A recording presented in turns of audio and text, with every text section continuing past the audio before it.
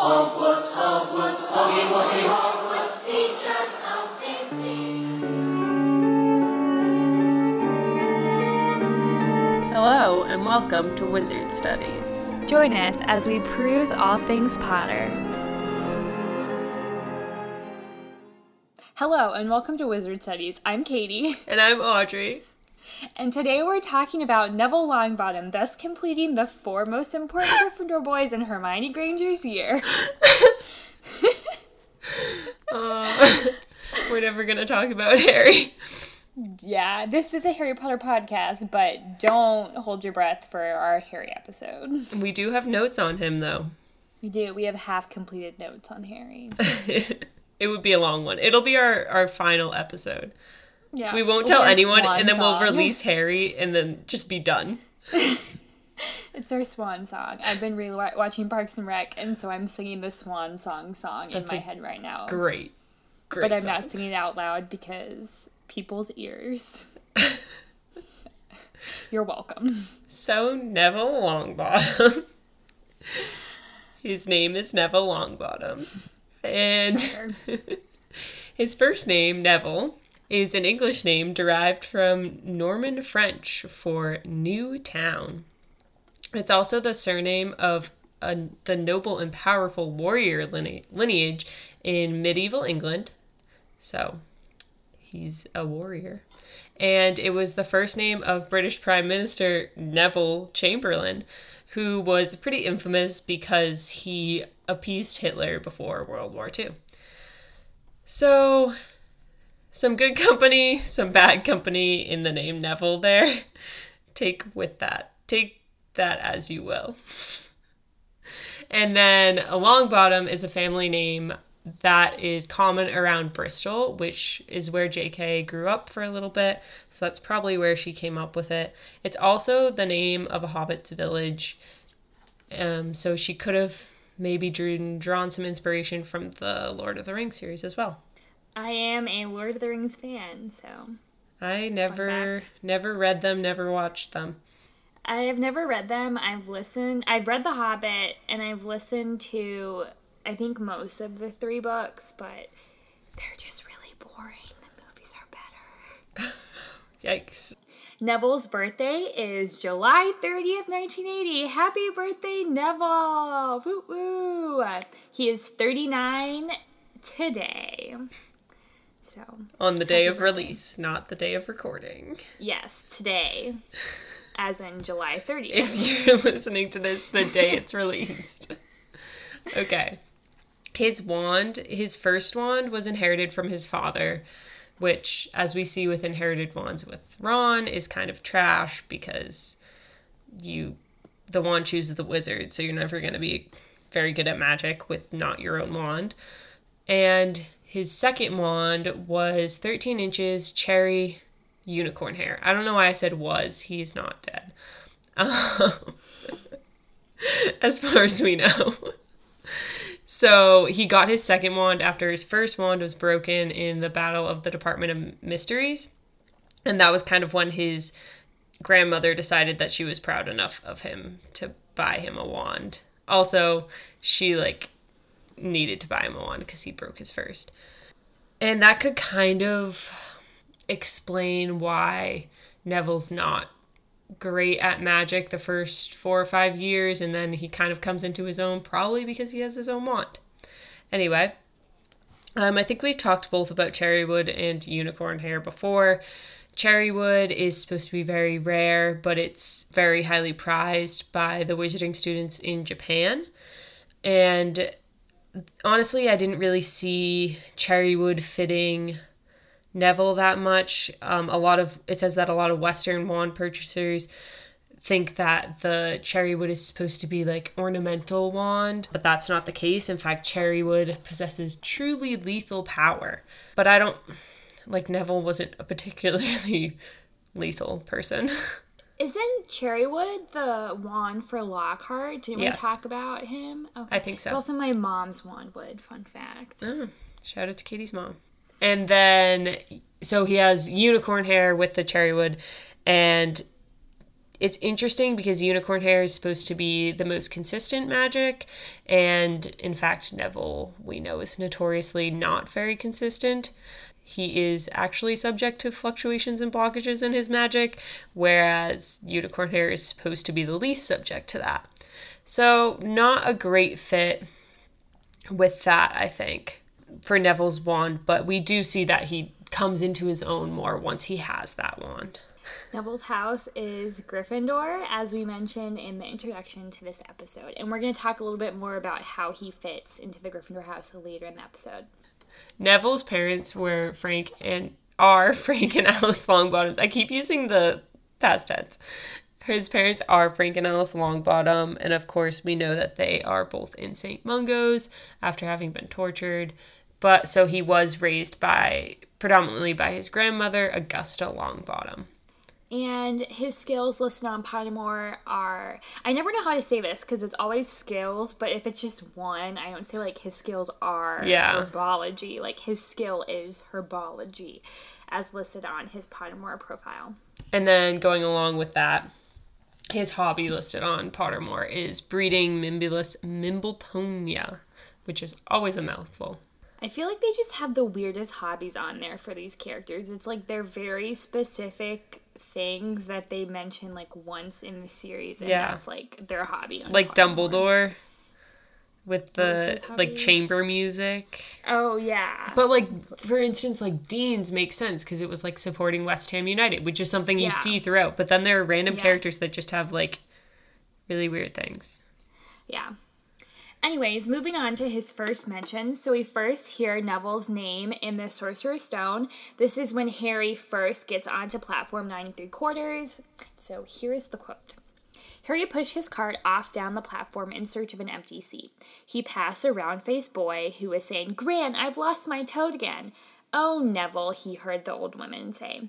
So this introduction to Neville and subsequently him basically through like the first 1 to 2 books is him just this like kind of chubby guy who is always losing and down on his luck, like the famous quote from him in the movie, "Why is it always me?" Just kind of this not troubled character, but just this character who can never catch a break. And we see this later on with every time he's mentioned until, like, the sorting is like, "Oh, Neville, the boy who can't find his toad. There's that boy who can't find his toad." Like, Harry refers to him as that, and it's kind of sad. But Neville does have one of the best character arcs, I think, in, like, all of literature. Yeah. Just very good. I would agree. Also, one of the best glow-ups. Yes, I love that long. I was going to talk about this and I didn't really have a place in, but I wanted to mention this, like long bottoming being like a thing is hilarious to me. And Matthew Lewis is like such a sweet guy. He's I think he was like lost his wallet and something else at some point. Yeah. He'll, like post on Twitter like, "Hey, I lost this. Can help me find it." And just this really wholesome guy.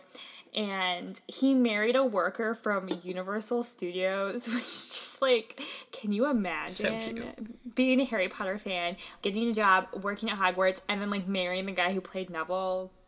The guy who is infamous for getting the hottest. Yeah. Man, he's a great dude. And he was tweeting during the Women's World Cup about like cheering for England. Just a good guy. Yeah. Anyway. So, Neville's personality type is ISFJ, the Defender. Coming at you, the best personality type ever. This is my personality type, and I love it. So, if you know me and you listen to this section, think about if it fits me. Also Neville, though. I think this is one that I've gotten. Like, I've gotten 3 throughout my time, like, taking personality quizzes, and the one that is Lily is one of them, who is also Cedric, I think. That's like, it's close to this. It's ESFJ, I think, or ESFP. This one, and it's, I'm not going to tell you who the third one is because I'm so ashamed. Wait, what's the second one? This one. Oh, right. What's the third one? It's the one that Snape is. Oh. I got that one time and was like, rewind the tape. That never happened. Erasing that from my memory. And then I took it again and got this one. So I've gotten like the one that Lily is and Cedric, I believe, was like my first one that I had for a while. And then I retook it and got Snape and was like instantly redo, kind of redo it. And then got this one. So. Well, it's my personality type. So the Defender personality type is supposed to be quite unique because many of their qualities defy the definition of their individual trait. Though sensitive, Defenders have excellent analytical abilities. Though reserved, they have well-developed people skills and robust social relationships, and though they are generally a conservative type, Defenders are often receptive to change and new ideas. As with so many things, people with Defender personality types are more than the sum of their parts, and it is the way they use these strengths that defines who they are. So I really liked that first line about their qualities kind of defying the definition of their individual traits, because Neville is pretty shy and reserved, at least at the beginning, but he also, as like a kind of characteristic Gryffindor, is really brave and grows into this like leadership role that you never would have imagined him having when he first came to Hogwarts, and like Katie said, was losing his toad and was like kind of like a bumbling little dweeby boy. And then he's one of the first to jump on board fully with Dumbledore's army, so that kind of shows the part about being receptive to new ideas.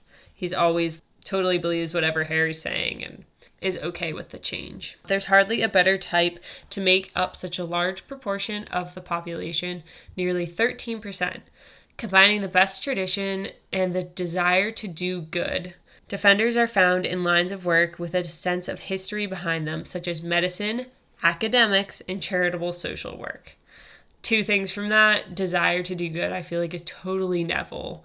Like, I think he just wants to make the world a better place, and we know that he does end up going into academics and being a professor. So there you go, his line of work fits his personality type, which is always exciting when we find that in characters. Defender personalities are often meticulous to the point of perfectionism, and though they procrastinate, they can always be relied on to get the job done on time. Defenders take their responsibilities personally, consistently going above and beyond, doing everything they can to exceed expectations and delight others at work and at home. So, although Neville doesn't really procrastinate when he knows that he needs to kill Nagini, he does get the job done. I mean, he doesn't procrastinate because he does it as soon as he possibly can, and he learns an hour before, if that.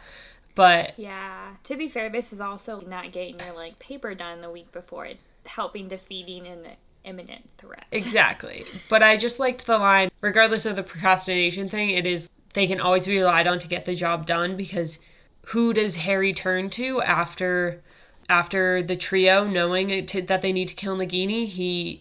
Part of it is probably circumstance and that he has the opportunity to talk to Neville, but I think he trusts that Neville is going to do that. So I like that, like, he's a reliable person. And we see this, I think, with, and I know this is a movieism, but in the Goblet of Fire movie, he's the one to give Harry the gillyweed, which I know Dobby gives it to him in the book, but that's also kind of part of how we interpret his character, is also blended in with what we see in the movie, even though we try to stick to canon. And then the last line about going above and beyond and doing everything to exceed expectations and delight others, I think could be seen in him really taking the charge and leading the charge at Hogwarts in Book 7, which of course we don't get to see, but we hear about. And he just really does everything he can in that book with the absence of the trio at Hogwarts to lead the fight against the Carrows. And I think it's really admirable that he would continue to do that even when no one asked him to do that, but he's like protecting the younger students and doing the best he can. The challenge for Defenders is ensuring that what they do is noticed. They have a tendency to underplay their accomplishments, and while their kindness is often respected, more cynical and selfish people are likely to take advantage of Defenders' dedication and humbleness by pushing work onto them and then taking the credit. Defenders need to know when to say no and stand up for themselves if they are to maintain their confidence and enthusiasm. So I think we start to see Neville come into his own when he stands up for himself more. When he chooses to stand up for himself, he becomes more confident and less people are able to walk all over him. And I know that this kind of it's a growing thing over the series for him. I don't really know that we could pinpoint one exact point, maybe some point during Order of the Phoenix, maybe him deciding to fight in the Battle of the Department of Mysteries.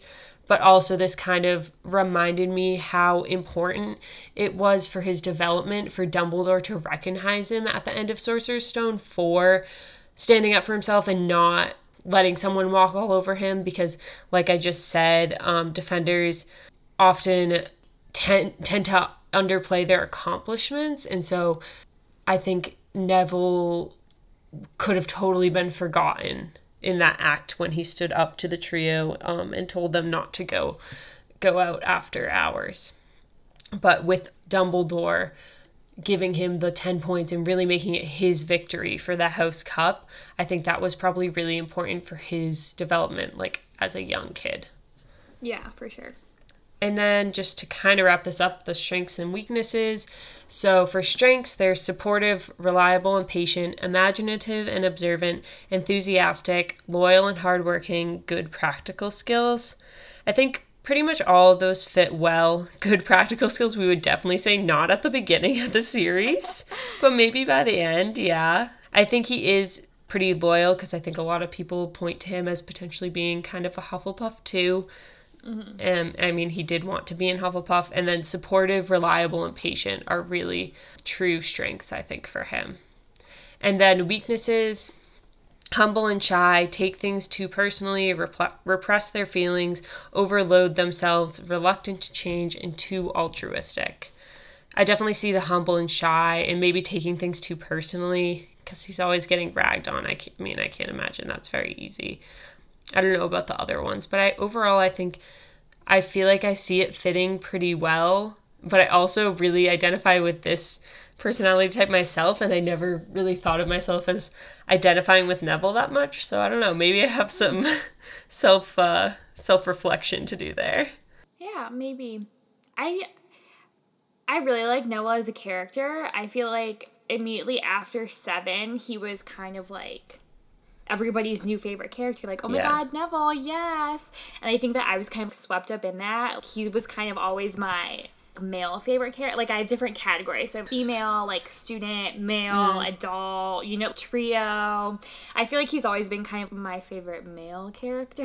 Really? What about Fred and George? Well, Fred and George is a newfound love of mine. Like, I think that they've overtook Neville. That's what I was kind of trying to say. Neville, like, I feel like is got a lot of hype, and like deservingly he got hype for it, but I feel like he's a good character, but he was just an amazing character post 7, and because of events that happened in that. I mean, and like it's definitely deserving, but I think you can get like swept up into that hype, you know what I mean? And I think before 7 he was always the one people ragged on, so it's kind of like he ends up coming out like even in the opposite of Snape. yeah And I mean, I'm all for, like, characters growing and changing and, like, being unexpectedly brave or unexpectedly heroic, but I don't think that should change your opinion. Like, this is more speaking towards Snape than Neville, but, like, hey, there's 7.5 other books of material that, like, matter. 6.5, yeah. Yeah, sorry, 6. For Neville, it's just him being kind of the laughingstock, but for Snape, it's him being a terrible person. True. Facts. So I'm going to go into a little bit of Neville's childhood and indirectly, kind of quickly, how he also fits the prophecy, because it's pretty straightforward. So his parents, as Audrey mentioned earlier, are Frank and Alice Longbottom. So Frank is from where like the Longbottom name comes from. Comes from an old pureblood family, and they're a part of the Sacred 28, which is the 28 oldest, purest lines of family that we have in the Wizarding World. And J.K. Rowling did a writing about them on Pottermore. If you're interested, go check it out. It's really cool. Kind of to see the ones that made it into the series, and then there are a couple names that are either just like mentioned in passing or aren't even really mentioned at all, but are a part of this world that J.K. created. And then Alice's middle name was Fawley, Fawle. Ley, sorry. And she was also a pureblood. Then Neville was born at the end of July 30th, just hours before Harry Potter to his parents, Frank and Alice Longbottom. Yeah, and just when you were talking about the Longbottom name, that reminded me something that we probably should have talked about in the fact file. But Neville was part of the original 40, which is JK's like first 40 names that she wrote down for just students' names that she was going to use, which is pretty much almost all of the student names that we hear of in Harry's year. But Neville was originally, if you look at they have the first 40 on Pottermore, or the original 40 on Pottermore. And Neville, you can see it's noted that he was rewritten later in ink, and before he had been crossed out and had been side bottom comma Neville. So I like Longbottom better, but I think that's just familiarity. Yeah, because I mean Longbottom is kind of a silly last name anyways. Right. So yeah, so like I mentioned, he was born at the end of July, so that fits the prophecy as the 7th month dies. Like I said, he was born just hours before Harry, and his parents, Frank and Alice Longbottom, were gifted Aurors and part of the Order of the Phoenix, and had thrice defied Lord Voldemort, which was like the other criteria in the prophecy. And this is where I get to some questioning of the series, and there may or may not be answers to these questions as a whole. Well, just like how things turned out. So first off, why did Voldemort choose Neville if there was like a 50-50 shot? Dumbledore does kind of give an explanation to this, saying like he picked the half-blood like a reflection of himself, not the pure blood. But Neville also fit the prophecy, so like I don't know if I buy, like, Dumbledore has been spot on in everything he's guessed, but I think that's, like, a pretty flimsy explanation. And then, also, all the information I could find is that, like, Harry and his family were under protection pre the attack. But nobody knew who Voldemort had chosen until the attack? Question mark? Or no, Snape comes and tells Dumbledore. Never mind, that's incorrect. But I was wondering if, like, they were under protection beforehand, whether they were, like, both under protection, and then when Voldemort made the decision, like, they just went to the Potters. So I was just, like, kind of wondering if they just never protected Frank and Alice Longbottom when they had just an equal shot of being the chosen one, in quotation marks, because it was their child. But anyway, you know what I'm saying? Yeah, I totally know what you're saying. I have I just have two questions. So no answers. The first is that do we know for sure that Voldemort knew that Neville was another option? That was another one of my questions, is did he even know that Neville was another option? I'm thinking of the movie, which is, of course, potentially wrong, but I think in the flashback, Snape's memories after he died in the Pensieve, I think Dumbledore says to Snape, like, there's another one. And Snape's like, yeah, he knows, but he's chosen the Potter boy or something like that. So I don't know if that's canon. So I wonder maybe Voldemort only knew about Harry. I don't know. That seems weird, though. Yeah, because, I mean, I feel like there has to be a pretty limited amount of people that have thrice defied Voldemort himself. Yeah. And, you know what I mean? The wizarding population is small. Yeah, so, like, they definitely had to be on his radar. Whether or not he knew that they also had a child hours before Harry was born is another thing. Right. My other question is because the Longbottoms were tortured after Voldemort fell. Correct. Okay, so that would explain they may have had protection, and then when Voldemort, quote, died but didn't die, they stopped protecting them. I feel like I don't know if this was like a Tumblr thing, or I don't really know, a fan post or something, but for some reason I feel like I like have this headcanon that Mad-Eye Moody was protecting the Longbottoms. I mean, like, there could be a precedent for that, because we do know that in the books, Moody is the one who gives Harry the picture of the original Order of the Phoenix, and he does talk about Frank and Alice Longbottom in it. I don't remember whether maybe that's where I got that from. Yeah, so, like, maybe you just, like, connected those two things in a way. Also, I don't know who, because you know how they were, the Bellatrix and co. who tortured the Longbottoms, they were caught doing it, right? Because that's mentioned because so. they say that Barty Crouch Jr. was literally caught with Death Eaters. It wasn't like a after the fact thing. They were either caught there or like leaving the scene. Is So like the impression I got. So I wonder, maybe I'm thinking Moody was the one who caught them, which would be totally feasible since he was like one of the dominant Aurors at the time. Yeah. So basically that segment was just us asking questions. So please answer them. We got an email from a fan the other day. Yes. Or I don't know, a listener. And so thank you for that. And please, like, if we say something that you question or you have answers to our question, we're not experts by any means. Yeah. The email was like part kind of correcting us, but part also like asking if we had more information about something. And we're always willing to share more information. That's why we started this podcast. And we're always open to being corrected, because when I go back and listen to these podcasts, I'm like, oh my God, that's not true, Katie. Why did you say that? It's too late to do anything about it. So I know that we do make mistakes. But yes, getting back to Neville. Next in his life, he was born, his parents his parents did not die. His parents were tortured into insanity by Sebastian, Rodolphus, Bellatrix Lestrange, and Barty Crouch Jr., which I think is, if I like think about this situation in a way that it doesn't really involve the Longbottoms, that's like a really weird group of people, because it's Bellatrix, her brother, her husband, and then this random like 18-year-old boy. Well, do you think Barty Crouch Jr. kind of got like roped into the cool kids of the Death Eaters? He was like their tag along. Yeah, either that or he was like trying to force his way in with the in crowd and like, hey, let's go do this really terrible thing, but like it will be fun to us, kind of like. It just makes me so sick. Yeah, and so they were tortured using the Cruciatus curse and were checked into St. Mungo's permanently for the rest of their life, and don't really recognize Neville when he comes around, like definitely cannot be parents to him, so his grandmother takes him in. But the rapper, she gives him rapper. Oh my God.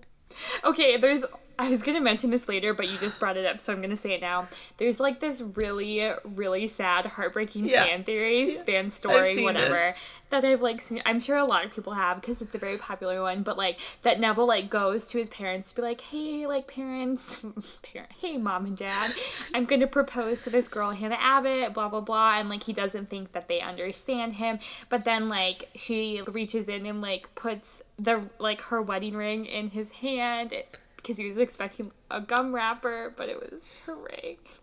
Oh my God. Just really heartbreaking. I'm gonna cry. Katie's not gonna cry because she never cries, but I'm really close to tears right now. I cry.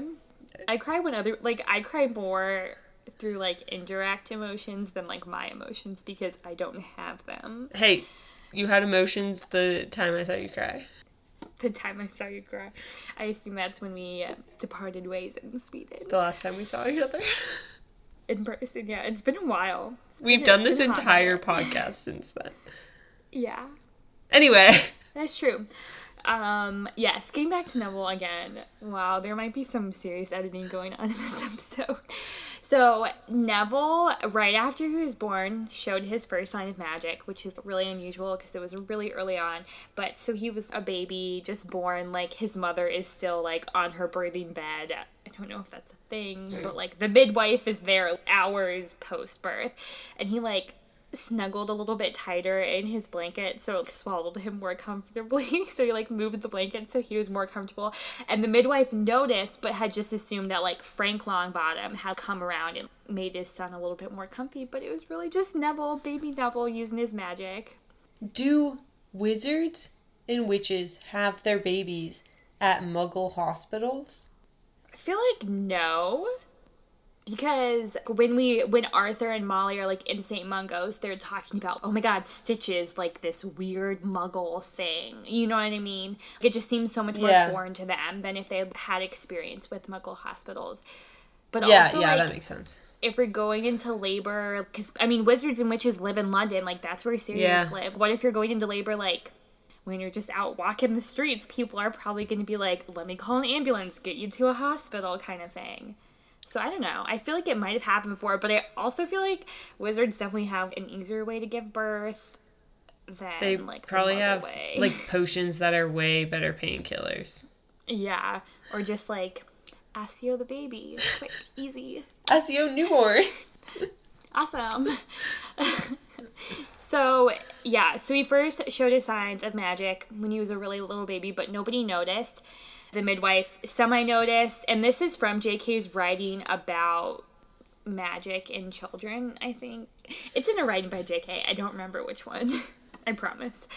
And then, so throughout his life, his grandmother was very worried that he was not showing signs of magic, because when it became time that around maybe like 6, 7, 8, 9, like where people tend to start to show like bigger signs of magic, Neville was not doing that. And so his family started to get really worried.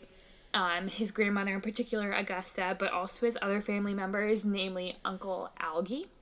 So one time when his family was just like getting together, having a fun time, Uncle Algie decides to hold Neville by his ankles outside of a window to try and like force magic to come out. And then somebody offers him lemon meringue and is like, oh yes, lemon meringue, and drops his nephew out the window. Luckily, Neville bounced, and so he did show signs of magic, and they were all very relieved and happy that he showed signs of magic, which I feel like they should have been relieved and happy that he didn't, I don't know, die. But yeah. So that's Neville's childhood. Like, Not the warmest of childhoods. Augusta is kind of like a polarizing character because she's very stern and very cold with Neville, I feel like. I can't imagine Neville's childhood is very like warm and cuddly and loving. But then, like, at the end, when she finally, like, is proud of Neville, and, like, this is kind of problematic in itself, that she, like, doesn't really show her love and affection for him until he is, quote, worthy in, like, her eyes. But then she's, like, where's my grandson? Of course he's fighting, like, Death Eaters. Like, let me go join him, like, in the Battle of Hogwarts. And so that's supposed to be, like, aw. But it's also just because Neville is worthy in her eyes now. And we even see it from McGonagall's perspective one time where Neville is arguing with her. I believe this is in 6th year when they're redoing their schedules after the OWLs. And he's like, no, I have to take charms. Like, my grandmother says it's a must. And she's like, well, just because your he, like, wants to take something. And his grandmother didn't want him to take charms because she said it was, like, useless or something because she didn't get her OWL. Yeah, and then McGonagall's like, well, just because your grandmother didn't get an OWL and charms doesn't mean it's useless magic. I'm putting you down for charms. Done. Yeah. Which is, like, an awesome moment by McGonagall where she's basically being, like, a better parent figure for him than his grandmother who raised him. Yeah. So, yeah, she's a character. Also, her wardrobe is. It's what Snape ends up wearing. Yeah, but like, who wears a hat with like a vulture on their hat? Like, well, maybe it's wizarding fashion, witch fashion, and a bright red pocketbook. It was in Witch Weekly.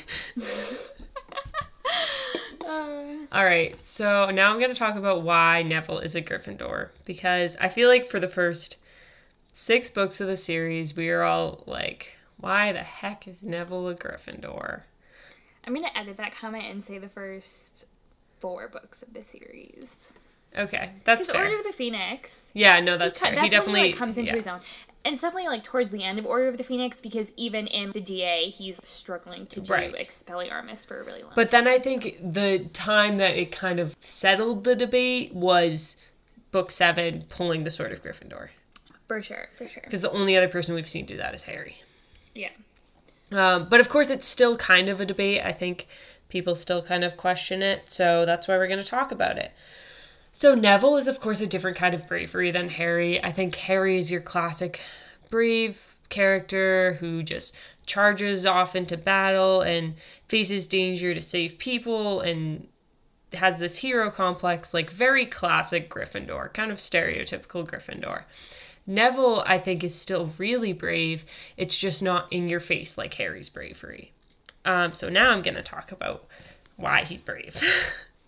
So his childhood, I think Katie was just talking about this, but I think he definitely, you could say, had a tough childhood. I mean, I don't think it was easy, And I think a lot of the times we see people that grew up with not the best of childhoods end up being some of the the bravest people we know. So because his parents were in that state, he had to see them from a very early age. He probably had to learn how to go into St. Mungo's and visit them and know how to face that. And I think that is a terribly frightening thing for anyone, much less a young kid. So I think that probably had to make him very brave. And like Katie was saying, he was raised by like a wizarding family, unlike Harry, and they did love him. They just didn't really show it. So it's better than Harry being raised by the Dursleys. But I think you could argue that even ignoring the situation with his parents being so terrible, like his childhood was still probably pretty traumatic because he was, I think, constantly probably treated poorly. We had that example with him hanging out the window, and just the fact that he was never really shown affection, I think kind of had to make him be brave on his own. You know, he couldn't really rely on his family and guardians. So then in the series, we do get a number of examples of him being brave. At the end of Sorcerer's Stone, he stands up to the trio, and we get this amazing Dumbledore quote at the end of the year feast where he says, "There are all kinds of courage. It takes a great deal of bravery to stand up to our enemies, but just as much to stand up to our friends." And I would even argue sometimes it takes more to stand up to your friends. And so I think I love that Dumbledore quote, and I think that's kind of the first time that Neville really has a shining moment of bravery. And then in Prisoner of Azkaban and the Bogart lesson, we learn that his worst fear is Snape. And so I was kind of thinking about this, and Katie's going to talk about this later with her section on Neville and Snape, but that means that every single day, or however often they had potions, but kind of every single day, because they interact with Snape. Which is unclear, because if you go back and listen to my Hufflepuff episode, yeah, the schedule is all over the place. Right. So anyway, every single day, because Snape's like around for possible confrontation every single day at school, a place that's supposed to be safe, and in class, he had to face his worst fear in the world. Imagine your worst fear in the world, and imagine having to face that every single day. Like, it's a miracle he didn't drop out. And like, school in general could not have been easy for him. He was not the best student for a very long time. He was the odd one out in the Gryffindor boys, as we see, like, Harry and Ron were best friends. Dean and Seamus were best friends. Neville didn't really have anyone. And he's generally just teased and made fun of, and he's always forgetting things. He's such an easy target. And I think a lot of kids, after they've grown up, kind of reflect and realize how brave they were. Like if they had been bullied during school, and realize how brave that they actually were during that time. I don't think you realize it in the moment. I think because you feel like you're in constant fear. But to face that every day, I just think is one of the bravest things. It's an everyday kind of bravery. It's not a charging into battle like Harry does. It's an everyday bravery. And, like, at the point that we know that's his worst fear in Prisoner of Azkaban, like, he's done that for, whatever, 2.5 or 3 years, at least 2 full years. So it's not like he's, like, become used to it. It's, like, it's getting worse. Yeah. Anyway, little rant over. Then we next kind of see him being really brave when he joins Dumbledore's army and is super invested in it. And I think this is not just like a bravery thing as far as Gryffindor. I feel like it's a very Gryffindor trait, like he's doing the good fight type thing. And then for bravery, at the end of Order of the Phoenix, he goes into literal battle with the rest of the Golden/Silver trio against real adults, like full-size wizards, including the woman who tortured his parents, when he was like just starting to become proficient at Defense Against the Dark Arts. Fun fact about that, I believe in the scene where they film this in the movie, like, Helena Bonham Carter sticks her wand in Neville's ear, and I think she, like, ruptured his eardrum or something, like, actually physically hurt Matthew Lewis's ear. Jesus. Don't mess with Helena Bonham Carter, guys. So then in 6th year, he fights in the Battle of the Astronomy Tower, so again, he's part of Dumbledore's army. He does fight in that battle, right? Yes. Okay. And then he, in 7th year, some of his greatest brave moments were when he reorganized Dumbledore's army and kind of took charge against the Carrows, setting up in the Room of Requirement and whatnot. And then the Battle of Hogwarts, he's the first to stand up to Voldemort and all the Death Eaters when everyone thinks that Harry is dead. And he pulls the Sword of Gryffindor out of the hat and he kills Nagini. So I think we often think about him pulling the Sword of Gryffindor and killing Nagini as like the really brave moments, but I think it's the being the first to stand up and be like, yeah, Harry was great, but we're not going to stop fighting. And that's just, I out of all of the Gryffindors that were there when Voldemort and the Death Eaters walked up, like Neville was the one to stand up. Yeah, I saw a funny meme about this the other day. It's like picture of Neville and like, yeah, Harry's dead, but like we're still gonna continue fighting on. And it like cuts to Harry and he's like, wow, Neville, I'm right here. That was really funny.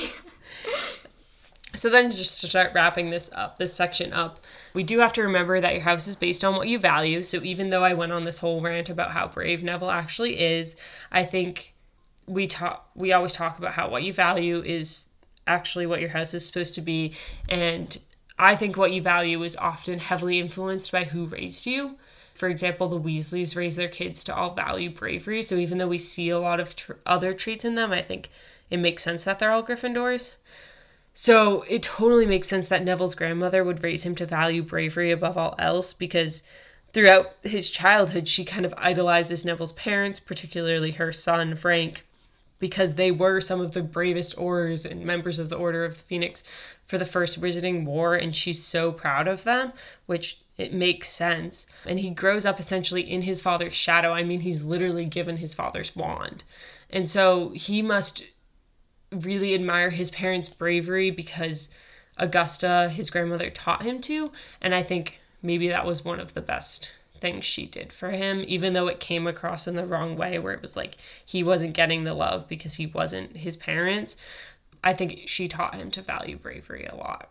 And then finally, we know that he didn't want to be a Gryffindor, that he asked the hat to put him in Hufflepuff.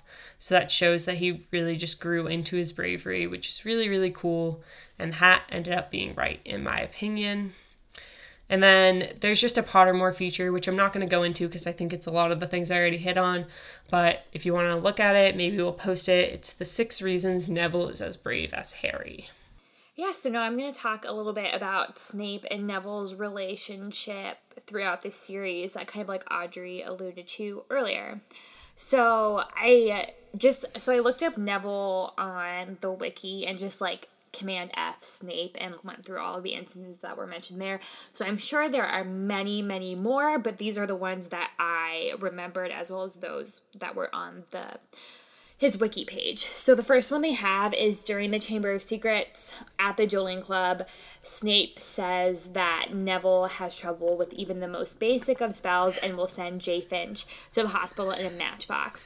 And so I think finching around. Yeah, Jay Finch finching around.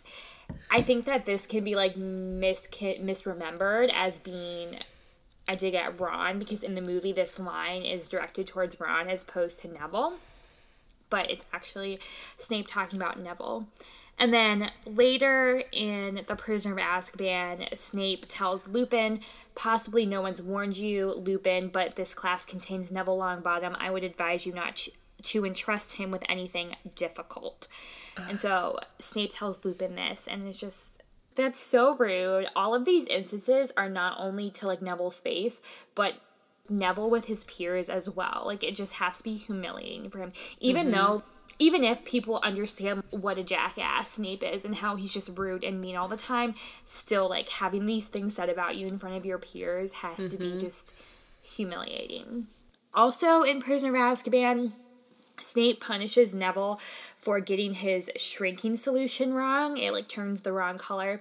And so Snape is like, well, how about we test this potion on your toad at the end of this class? And then Hermione helps him through that class by like whispering the directions to him. So Neville ends up succeeding, and they still give the potion to Trevor, but it all works out okay. But that's like not an okay thing to do, Snape. You can't just threaten to like, and I know that Snape has magic and could probably like undo anything that Neville's potion does, but still, that's, like, gotta mess with your mind.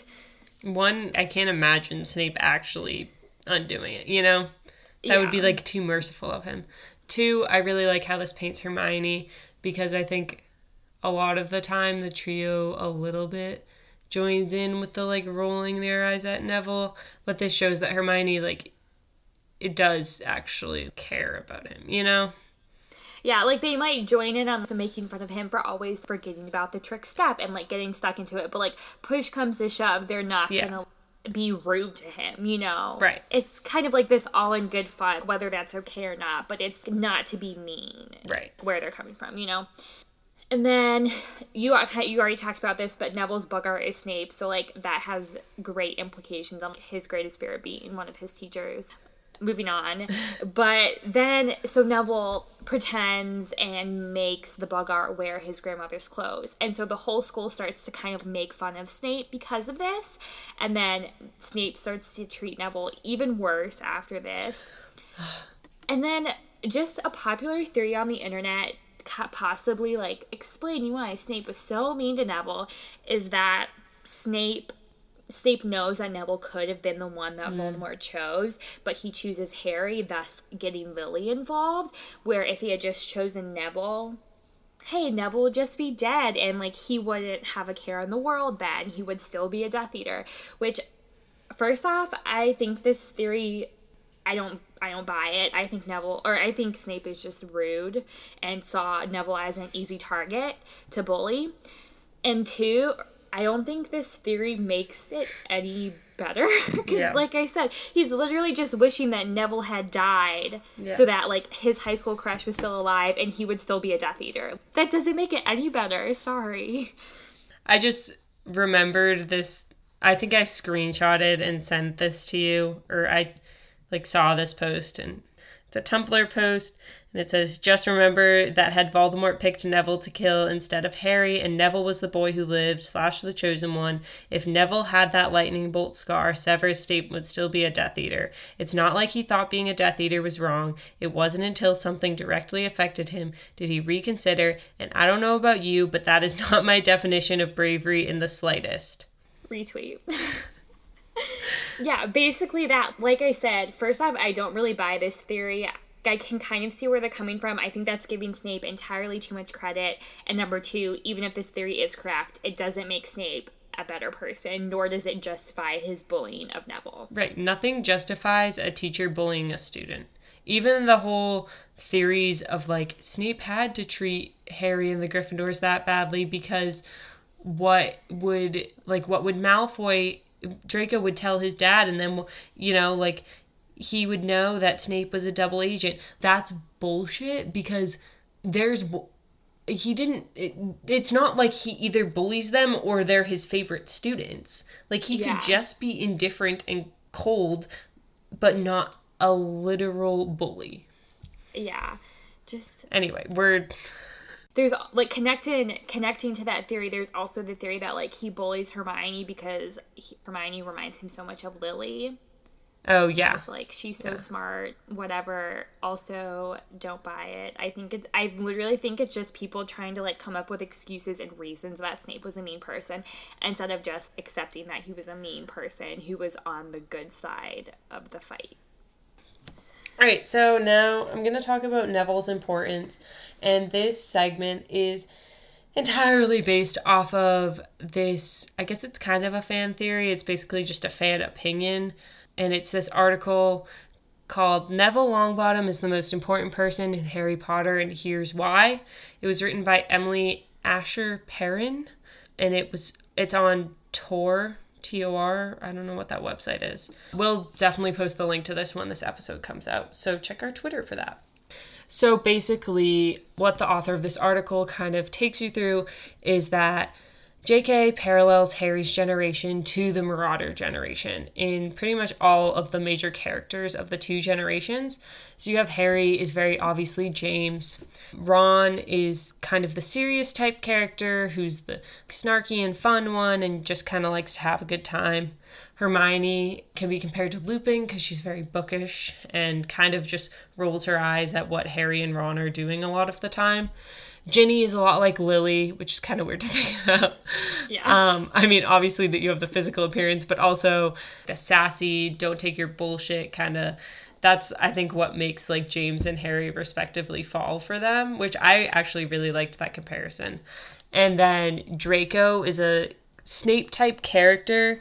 This may seem a little bit more forced, but the quote from the author, I'm just going to read that because I think she put it well.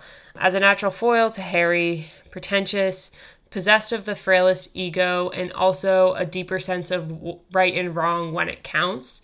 So I think we see, I'd never thought of this comparison, but we see like Draco and Snape being a little bit similar, as in they're the rival to Harry and James in school, and then having that frail ego and also kind of coming out on the good side in the end, in the long run, which I think is not necessarily a given, for either of their characters, but that's where they do end up. And then, rounding this all out and bringing us back to our episode, is that Neville would be the Peter equivalent. So, you might be rolling your eyes or being like, what are you talking about? Because that's what I was like when I got to the end of that paragraph. But just hold on and let me take you through what Emily Asher Perrin told me.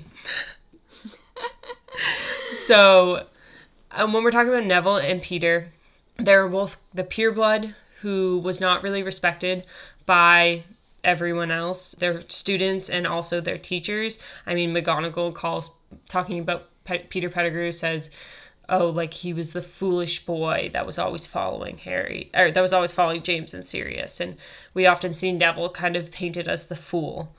But if you think about it, outside of the trio, Neville was kind of the one to know the most of Harry's secrets, and he had the ability to turn against him and ruin it all, which outside of Sirius and Lupin, Peter was the one that had that inside to James and Lily. They're both, Neville and Peter, are easy to pick on.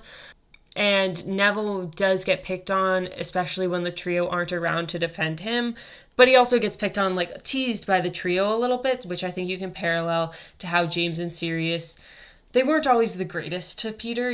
They kind of let him tag along, but he wasn't one of them fully, which is kind of where we see Neville fall, is like if the trio's around, they might defend Neville from, say, Snape, but they're not gonna be super inclusive and nice to Neville all the time.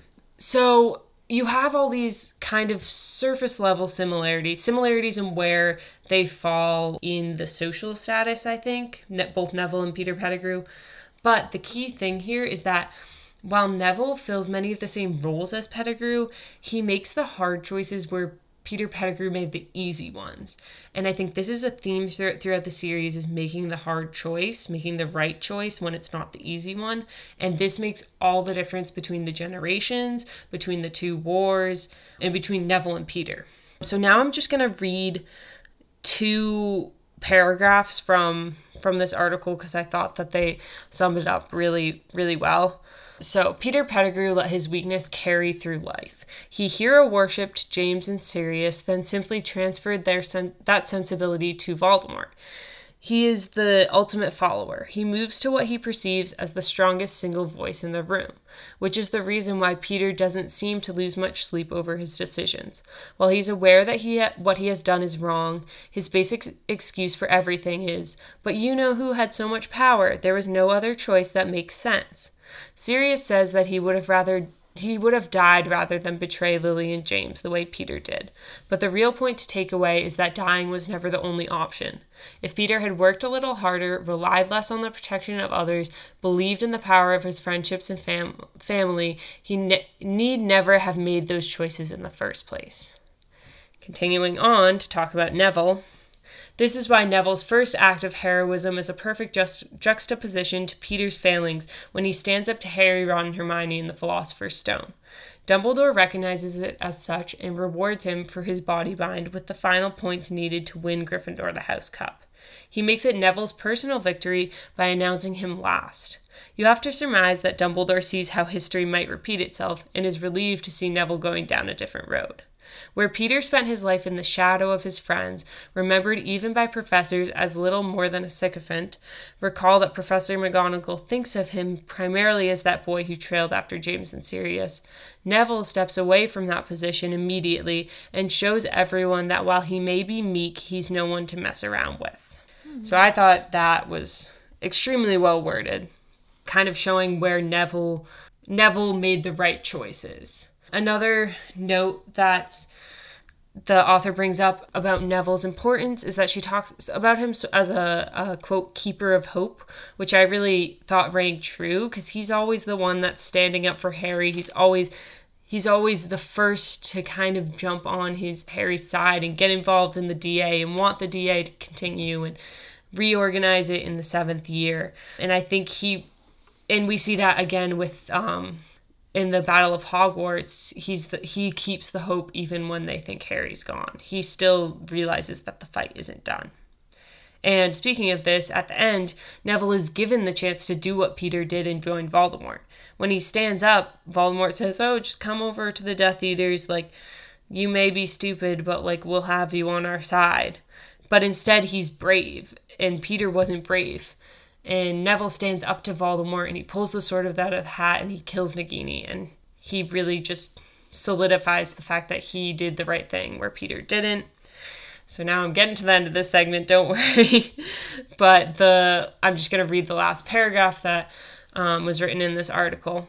That distinction makes Neville Longbottom the truest of Gryffindors and a surprising balancing point of the entire Harry Potter narrative. Who Peter Pettigrew might have been had he understood that courage wasn't about blind action, but about doing what was needed even if no one ever asked. In a world of leaders and followers, there are some who don't attempt to fit either mold, and it is those distinct few who really determine the future of us all. That is what Neville Longbottom can teach us. And I just really liked this fan theory because I think it makes you appreciate Neville for his character more holistically, more so than just what he did in the final battle.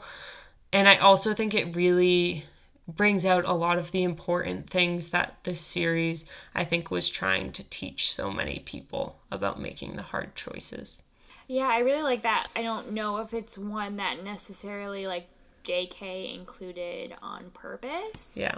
But I think it's a really cool deep dive and deep read into this series as how Neville can clearly parallel Peter Pettigrew. It's very interesting. And we've spoken a lot about Neville killing Nagini. I just want to remind everybody that Nagini was a woman at one point. And so when I was, like, Googling stuff about Neville, like, a couple of the articles were like, how J.K. Rowling made Neville a murderer. Yikes. So, that's interesting. He killed her as a Horcrux. Yeah, I definitely don't think it equates, but it's still kind of weird to think about. It is weird to think about, yeah. And I know we mentioned the Crimes of Grindelwald episodes, but... So, moving on to the Where Are They Now section, Neville went on to join Harry and Ron as Aurors for the new government that Kingsley was establishing directly after the Battle of Hogwarts. And then, not long after that, is when he took up his post as professor of herbology at Hogwarts. He married Hannah Abbott, and so the wiki had some really interesting theories / filling in the blanks between their relationship, because this is one of the few that we know both people involved, but they were not involved with each other from what we see in the series. So, like, we know Ginny and Harry, but they were dating the series. Like, Ron and Hermione, they were dating the series. Okay, but they could have been... You don't know what they were doing in Greenhouse 3. Yeah, this is what that's talking about, and possibly, like, how their relationship could have started. So, like I said, we don't really see them interact much, even if at all, throughout the series. There are definitely instances where they're together, and this is from Harry's perspective, so maybe he just wasn't very good at picking up cues. Definitely. Before you get into Neville and Hannah, I just want to say that Neville and Dean have something in common in that they both went on dates with Ginny before Harry did. That is true. Because Neville and Ginny go to It's so the Yule Ball cute. together, and it's really, really cute. Because Neville tries so hard, and Ginny just is happy to go with him. And That scene in the movie where he's like still dancing. I know. I love it. I love it. So, back to Hannah, his longtime love, not just his Yule Ball love. So, we know that they were in the GA together, so they could have become friends then. Hannah Abbott does lose her mother in the 6 years, so the wiki posited that maybe Neville had helped her through that because he can kind of sympathize with that, whether or not it was right afterwards, or this could have helped them build their relationship when they first did start dating, that Neville had this experience in something that she also had experience in, so they were able to sympathize with each other and really connect with each other based on their shared experience. We also do know that Gryffindor shared herbology with Hufflepuffs more than once, if not throughout all of the years of Hogwarts. So we know that Neville, herbology was his best class, so he might have been maybe a little bit more confident in that class. He knew what he was doing, so he might have been confident enough to go out and speak with Hufflepuffs and girl Hufflepuffs and Hannah Abbott. So those are just some possible theories of how their relationship got started. If it did get started at Hogwarts, it might have gotten started afterwards, post Battle of Hogwarts. We don't really know. But we do know that Hannah Abbott became the landlady at the Leaky Cauldron, and Neville eventually moved in and lived above the pub with her. And then we also know that, the wiki says that at one point she retrained and studied to become a healer and then applied to be the healer at Hogwarts so that her and Neville could be closer. But we don't know whether this pans out because Madame Pomfrey was still there as the healer in 2020 because she resets a broken bone of Albus Severus's in Cursed Child. And there's no source attached to her applying to become the healer at Hogwarts, so I don't know the validity of that claim. Are you concerned about the fact that your favorite Harry Potter characters go to a magic school that doesn't teach them practical skills like basic arithmetic or what an element is? Did you go to a magic school that didn't teach you practical skills like basic arithmetic or what an element is? If any of the above applies to you, you should check out our podcast, That's Not How Science Works, hosted by myself and my truly awesome co-host, Nicole. In our podcast, Caitlin and I discuss the science in different pieces of media, such as movies or TV shows, and dissect whether it's good, bad, or just plain ridiculous. Often, we also have special guests who help us rant about bad science in their areas of expertise. We release new episodes every other Monday, and you can find us wherever you usually download your podcasts. We like to think of this as a podcast for the science curious. So whether you're a practicing scientist or a wizard who just graduated high school with no practical life skills, we'd love for you to listen in. You can also find out more by going to our website, that'snotscience.com, or by looking us up on Twitter at TNHSWPod. We hope you give us a listen.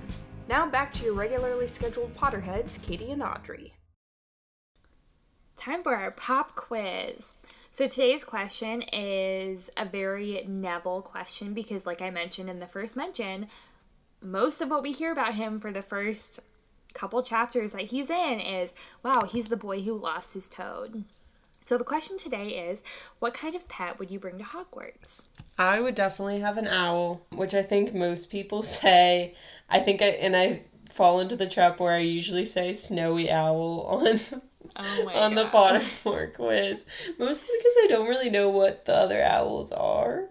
I know what a tawny owl is, and clearly a snowy owl is cooler. There's a reason Hedwig is a snowy owl. But also because none of the other options are really great. I've always been underwhelmed with the pets in the Wizarding World. I hate cats. I don't want a toad.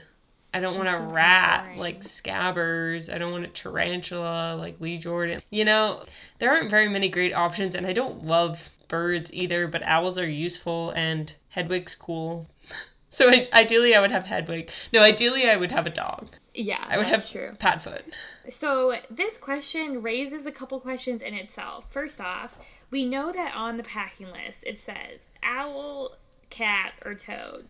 But you just listed way more than those three animals. And we see in the 17 years later that Albus Severus has a freaking ferret, or James might have the ferret. One of them has a ferret. Right. So it's how lenient are these rules if you can, and I'm pretty sure Jenny brings her Pick Me Puff, which would be my answer to the question. So it's like, why even list the 3 if it's not, like, why don't they just say, like, bring a pet? You know what I mean? Do you think those rules are just for first years? Well, but Ron brings his rat first year. Does he? Yeah. I don't remember that. Oh, yeah, he does. Also, it's funny that one of the Potter boys ends up with a ferret because of the whole Malfoy thing. Maybe Also- that they just did that in the movie for that. On Wizards Unite, where, you know how you save all the Slytherin Slytherin student. student is becoming a ferret, yeah. Yeah. Also, speaking of snowy owls, I'm like 98% sure I did like a class project on snowy owls when I was in elementary school, solely because of Harry Potter. And in case anybody's wondering, for the Pottermore quiz where you're only limited to cats, owls, and toads, cats really scare me, so I never pick a cat. Toads like seem kind of boring. And I normally pick like a barn owl, I think, or Those a are so tawny owl. boring. Well, I don't want to be basic and choose a snowy owl, and screech owls kind of scare me. Yeah, same. So, But I would want an owl like Pig. owls in general. Okay, actually, scops owls, the owls that are used for like short distances that are kept in the Hogwarts owlery, are really, really cute. But also, owls are insanely creepy. They're huge, and their Their never heads blink, move and all their the way head around. like move all the way around. Like, they're actually really terrifying Yeah. in general. So I'm gonna stick with my Pick Me Puff answer. I'm gonna take Padfoot. I feel like having a puppy at Hogwarts would just be Sad. way more work than all the other pets. Though. It would 'Cause, also like, be the owls sad just for go the dog. Yeah, that's like, I feel like it just wouldn't. I love dogs. I just feel like it wouldn't be really worth it to have. That's one at why. Hogwarts. I'm bringing Padfoot because he can just change into a human. That's true. He can take care of Yeah. himself. Not weird that my pet is a serious plot. Okay, we need to wrap this up. It's Friday night. Woo. So go subscribe to us on Apple Podcasts, Google Podcasts, Spotify, all of them to download and listen to our episodes. You get 1 more month of them being released every week. So enjoy August, and then you're going to have some withdrawals from Wizard Studies. Also, please leave us a review. We really appreciate it. Yes. And then there are other outlets where you can tell us how amazing we are. And those are Facebook and Instagram. You can find us there at Wizard Studies Podcasts. And then on Twitter as Wizard Studies. And then you can also email us. Like we mentioned earlier, a listener emailed us the other day, and it literally like makes my day. It made me so happy knowing that, like I said last episode or 2 episodes ago, other people listen besides my mother. So, and our email is wizardstudiespodcast@gmail.com. As always, thank you so much for listening. And remember, just do your best. We'll do the rest. And learn until our brains all rot.